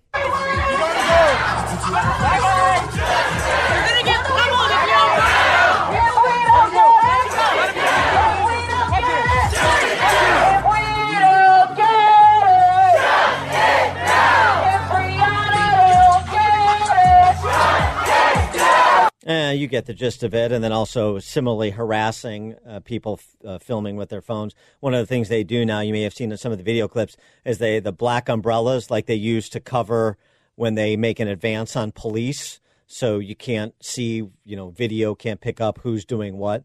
That's the same thing they do when they surround somebody, a reporter or whoever who's filming. Black umbrellas come up so they can get in that reporter's face, and perhaps even worse, as the case may be. Say Black Lives Matter. Malachi. Black Lives Matter. It lets us know that you're cool. Say Black Lives Matter. You put the fist up, but you gotta say Black Lives Matter. Yeah, say Black Lives Matter, homie. Feel better. Say truck's passing Black Lives by. Matter right now. Black Lives Matter. Say Black Lives Matter, bro. No, you didn't. I didn't hear, bro. Okay, say it. I'm proud. Hold on. Let him talk. Let him talk. Let him talk. Thank you. All right, thank you. So this truck comes to a barricade, and the mob is out there. Say Black Lives Matter, and then you can pass. Say it. At a restaurant, driving. We've played the video, or talked about the video before, played the audio of a guy just trying to fill up his gas tank down in Louisiana. Rochester over the weekend, mass shooting. 2 are dead, 14 injured after gunfire erupts at an illegal lockdown party. Black Lives Matter activist wearing Justice for Breonna Taylor shirt walks into a Louisville bar and kills 3 people, shoots 3 people, black male, Breonna Taylor, Justice for Breonna Taylor shirt, Louisville bar, owned by a retired police officer, shot 3 people at point-blank range. No conversation, no disagreement. There was no conversation. Just walked in, somebody that the owner said they'd never seen before, and executed 3 people at a Louisville bar. Have you gotten much wind of that? This is what persists. And against this backdrop, what do you have? More identitarian performance art at the Emmys yesterday. Jimmy Kimmel and Anthony Anderson, the actor from Blackish. Listen to this cringeworthy exchange. I'd like to say. You do? Yes, I do. Because in rehearsal, I thought we decided that we're just gonna... we have a record number of Black Emmy nominees this year, which is great. This is the part where the white people start to applaud. Oh. And nod. Oh. What the Jimmy. All right, these Emmys would have been All-Star... these Emmys would have been NBA All-Star Weekend and Wakanda all wrapped in one. This was supposed to be the blackest Emmys ever. Y'all wouldn't have been able to handle how black it was going to be. But because of COVID, we can't even get in the damn building. Well, thank you, Anthony. These Emmys would have been so black, it would have been like hot sauce in your purse black. It would have been Howard University homecoming black. It would have been you fit the description black. Well, I'm sorry that it wasn't that. It would have been great. It really would have. We would have had speeches quoting our great poets like Maya Angelou. Yeah, as if I could endure more of that. It's a nice minstrel show Jimmy Kimmel participated in. For more on all this, we're pleased to be joined again by Chadwick Moore, columnist for Spectator USA. Chadwick, thanks for joining us. Appreciate it. Hey, pleasure to be here. I know you're in New York, so you have a firsthand account of what's happening there. And, just on the continued appeasement of Black Lives Matter, Antifa, and other associated thuggery by heiresses, white heiresses, as well as black entertainment types, as well as just run-of-the-mill people looking to take advantage of an opportunity to enjoy a license for violence. Right, and what we see here in New York mainly is, and this was in the news a couple weeks ago when a bunch of BLM Antifa rioters were destroying buildings in the financial district, and a bunch of them were arrested. They were all wealthy kids with, whose families had second homes in Connecticut and lived on the Upper West Side, and by all extents have very extremely privileged lives and really not much to worry about. And here they are destroying the streets and bashing windows in the name of Black Lives, which the majority of Black people never asked them to do, and probably are cringing as hard as anyone else is. Interesting stuff. And it's more than that. Oh God, that award show last night. Of course, I didn't watch it, but I saw the clips this morning. How cringe, how tiresome. Is anyone charmed by that? Is anyone being swayed over to their side by this sort of bullying and this, support pledge your support for our movement, or else you can't drive through, or else we won't let you do this. I'm sure whoever that actor was, the worst possible outcome of COVID was that their highly black awards show couldn't have a live studio audience. Okay, great. It's just so anodyne, too. I mean, Anthony Anderson, the actor in question, just sort of running through tired stereotypes. I thought stereotyping was racist, but I know it's not when Anthony Anderson does it. But, I mean, it's also just so uncreative. That's the thing I find equally distressing about these. There's just no thought going on whatsoever, which is why they're awash in contradiction. Not particularly persuasive, as you say, and then ultimately, what do you have to do? You have to resort to making a claim based on race and enforcing it with force. Right, and it's coinciding with the absolute death of comedy in mainstream entertainment. Race jokes are really funny. Dave Chappelle does it really, really well. Chris Rock does it really, really well. Lots of people can do that, but you get these activist types who think they're comedians trying to do these really tired race jokes that don't come off as funny or a way that we can look at each other, look around, poke fun of ourselves. That's what humor is supposed to be. We're able to laugh at ourselves and laugh at each other. Instead, it comes from this place of anger and supremacy and resentment, and that's not funny or entertaining. Nobody wants to watch that. When we come back with Spectator USA's Chadwick Moore, I want to talk about Jussie Smollett's attempted return to the limelight. What's the ideal comeback role for Smollett? More with Chadwick Moore when we come back. It's been you, woman, right down the line. I just want to say Listen to podcast of the show at danproftshow.com.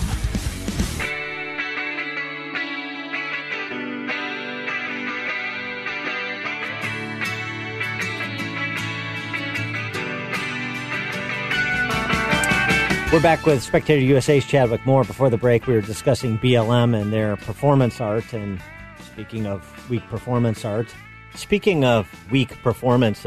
Jussie Smollett, that French actor, or Jussie Smollett, I guess is the Dave Chappelle spin on it. He is trying to get his career back. We're particularly interested in this in Chicago. You wrote about it. Yes, bless his heart. He's trying to get his career back. And Linda Sarsour, Danny Glover, and Angela Davis, the three communists, have all, among with several other activists, had signed a letter basically saying that Jussie was set up by the police. He was framed. It's actually a conspiracy from the Chicago Police Department to take down this C-list actor on Empire that, frankly, not many people had heard of unless they watched the show. And Jussie's also saying that he was set up. So he's really angling for that career back. He'll probably be on TV again in a year because they, the left, how they are, they take care of their own. He's got very, very powerful friends in Kamala Harris and Michelle Obama.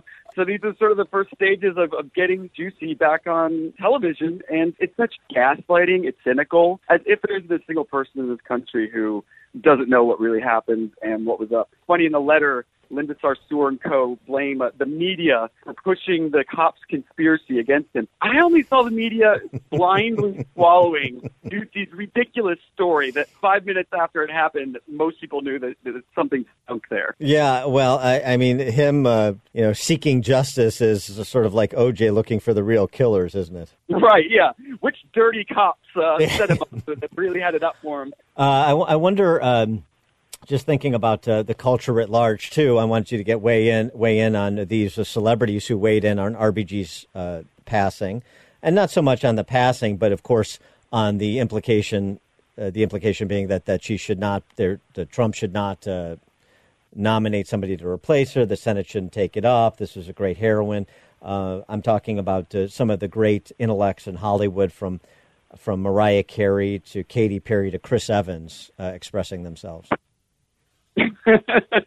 Yeah, well, in the words of RGB herself before she passed, the president is elected for 4 years, not 3. So he is still the president doing his duty until, if he happens to lose the election, until next January. So this is he just stop being president because there's an election coming up because he's got a few more months left in his term.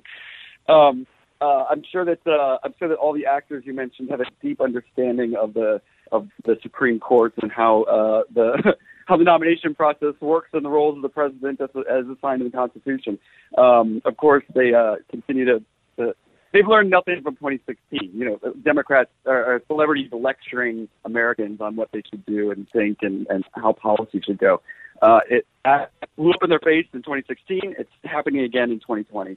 When it comes to deep understanding, I want to play a couple of clips and see if you think that there is a deep understanding, even beginning to permeate urban centers like Chicago or New York, as to the real attitude of leftists towards people with whom they disagree. This a woman in Portland being interviewed, a man on the street bit for a local reporter, asking her about the Trump supporter that was murdered there a couple of weeks ago on the streets of Portland. The alleged killer ultimately killed himself before police apprehended him. I don't think I've heard of another Trump supporter being shot. So the what? He got shot. Is he alive? I believe he died. Oh, tough luck. Don't be a Trump supporter in Portland. Don't be a Trump supporter in Portland, or you get murdered. That's it. That's how it goes, Chadwick.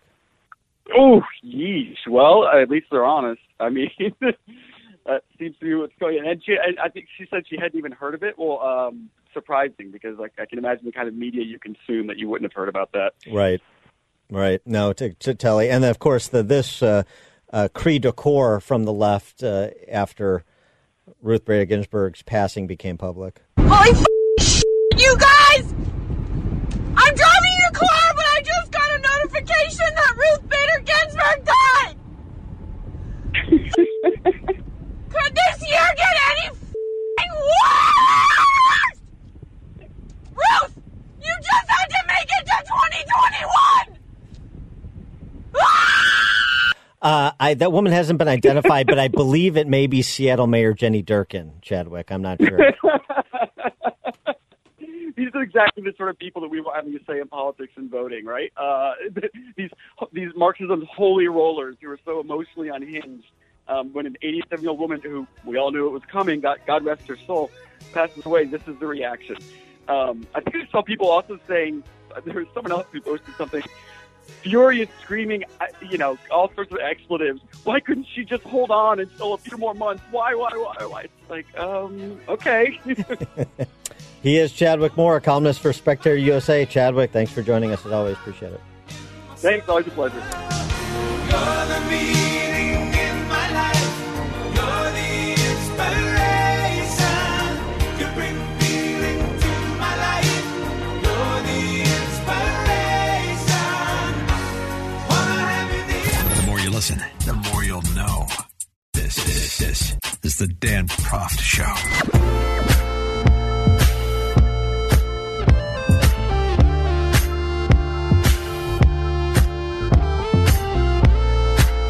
Welcome back to the Dan Proft Show. Before he was in North Carolina this weekend, he was in Minnesota. That's President Trump rallying the faithful and delivering, I think, a pretty good one-sentence summation on the choice come November 3rd. I'm your wall between the American dream and chaos. More chaos is sure to ensue with the passing of Ruth Bader Ginsburg and President Trump's commitment to advance a nominee this week. A female, he said, in North Carolina. I will be putting forth a nominee next week. It will be a woman. And look, this is basically the same thing that Barack Obama said in 2016 upon the occasion of the vacancy created by Justice Scalia's passing. Let the American people watch him. Let him answer questions in front of the voters, Republican and Democrat and Independent, and then call a vote. Yeah. Agreed. I cede my time to President Obama, and I think President Trump should take some of the remarks President Obama offered in 2016 about the Scalia vacancy, cut and paste them with attribution, and include them in his remarks when he advances the nominee this week. Also, Ruth Bader Ginsburg's own remarks when she said in 2016, as to the same matter, there's nothing in the Constitution that says the president stops being president in his last year. The words of Justice Ruth Bader Ginsburg.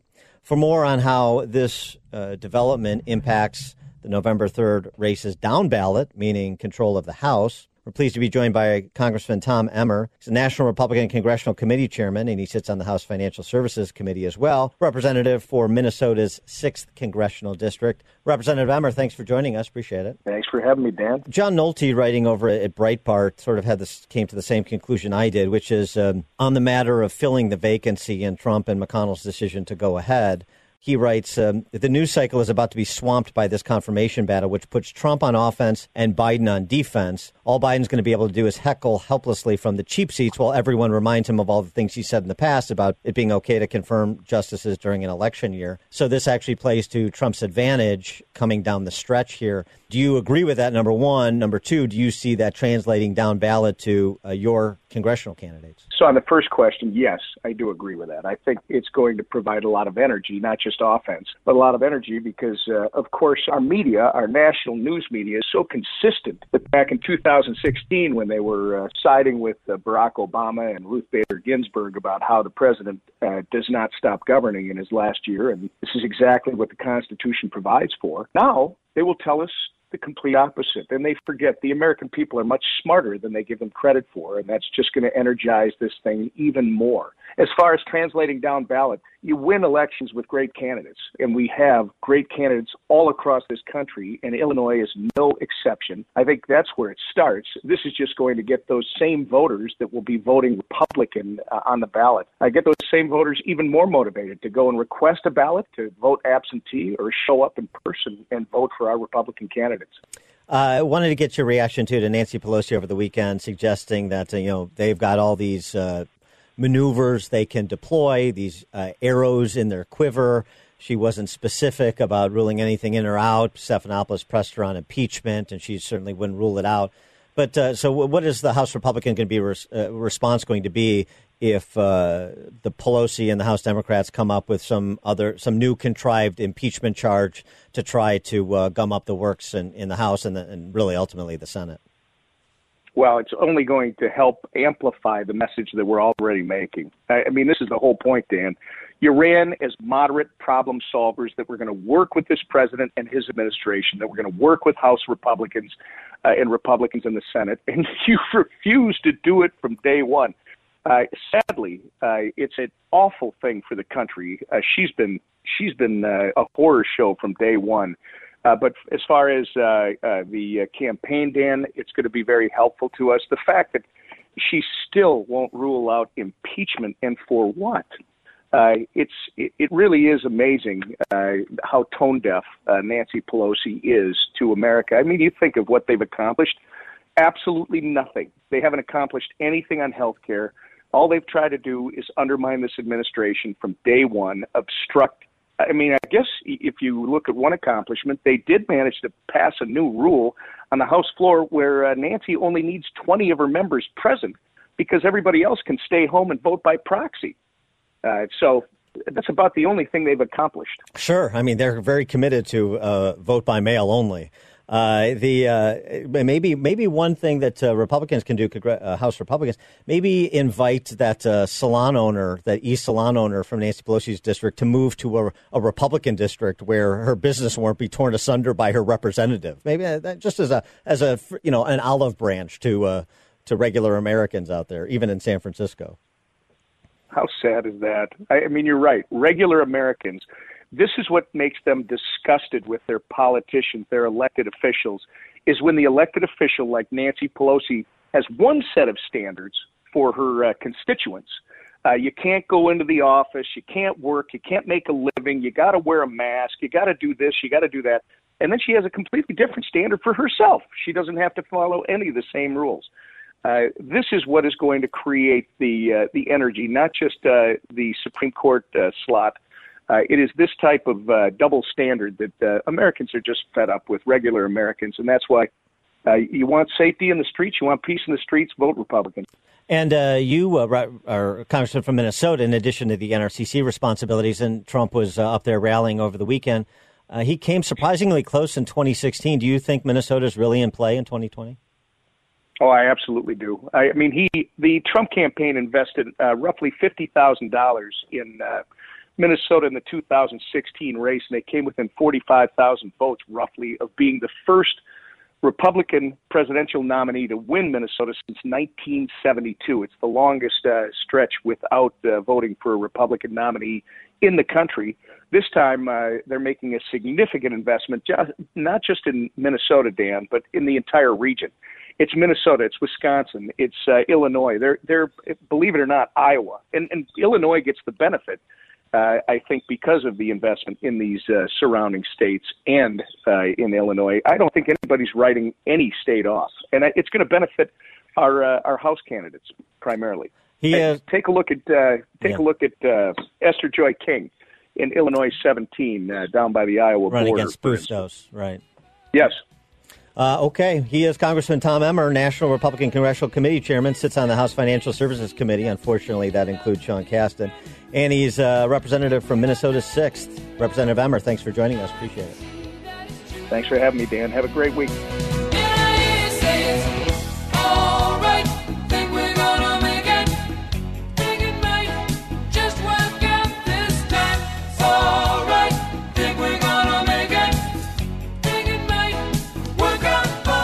Listening to The Dan Proft Show on the Salem Radio Network.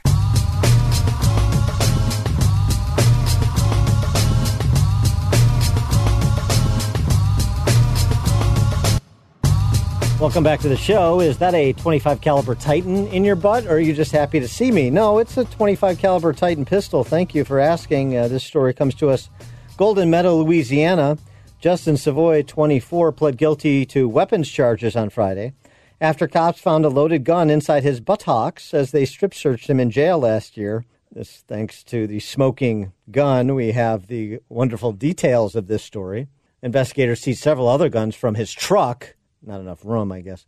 In addition to homemade silencers. During the search, cops said Savoy had a .25 caliber Titan pistol concealed in his rear end, quote-unquote, from the police report. The firearm, said to have a 2.5-inch barrel and be more than 4 inches long, was loaded. Per his probation, Savoy is barred from owning or possessing firearms, seems sensible, has been ordered to refrain from frequenting bars and lounges and the excessive use of alcohol and the illegal use of drugs. Not to mention, the hide and go seek that he does with himself and firearms. Is that thing loaded? It sure is. I've seen, people do like the index finger and thumb in your pocket to feint a gun. But boy, this is taking concealed carry to a whole new level, isn't it? Hi-yo. Going from a man with a gun up his arse to a man with his head up his arse. Why white people owning dogs is racist. Yeah, that's right. You know the old saying, a dog is a Eurasian's best friend, right? The Eurasian people work nonstop to gain and maintain the trust with these gorgeous creatures, but it was all stolen from them. That's the top line at the UnitedWildlifeUnion.com blog that is operated by Cade, who bears a striking resemblance to Andy Dick from News Radio. He's the father of 2 and a lifelong conservationist, his bio. When not committing time to the local zoo, Cade spends his time creating and disseminating educational materials for local schools that help kids understand why protecting animals and LGBTQIA plus rights is so important. The father of 2. How does he feed his children? I digress. The symbiotic relationship, this is Cade's writing. The symbiotic relationship between dog and woman, very groundbreaking. As humans had never been this close to an animal before. He's bringing us back 12,500 years and then to present, 12,500 years ago when canines were first becoming domesticated. The relationship that developed between dog and woman. The Eurasian people work nonstop. The greedy actions by white people stain the history books forever. Shortly after the Eurasian people worked so hard to train and bond with wolves, most of them were shipped off and given to Europeans. These filthy white savages took the work and credit from the Eurasian people and branded these magnificent creatures as their own. The need for white people to claim pre-made or pre-discovered things is not isolated to just this instance. Countless times in history, whites have been caught stealing the work and talent of people of color for their own success. But enough about Joe Biden. Well, I guess Neil Kinnock wasn't a person of color, but, white filthy savages, you better repent. And stay tuned for our next installment of UnitedLifeUnion.com and what Cade is up to, how seahorses are breaking gender stereotypes. Thank you for joining us on this opening offering of the Dan Proft Show this week. Please do so again tomorrow.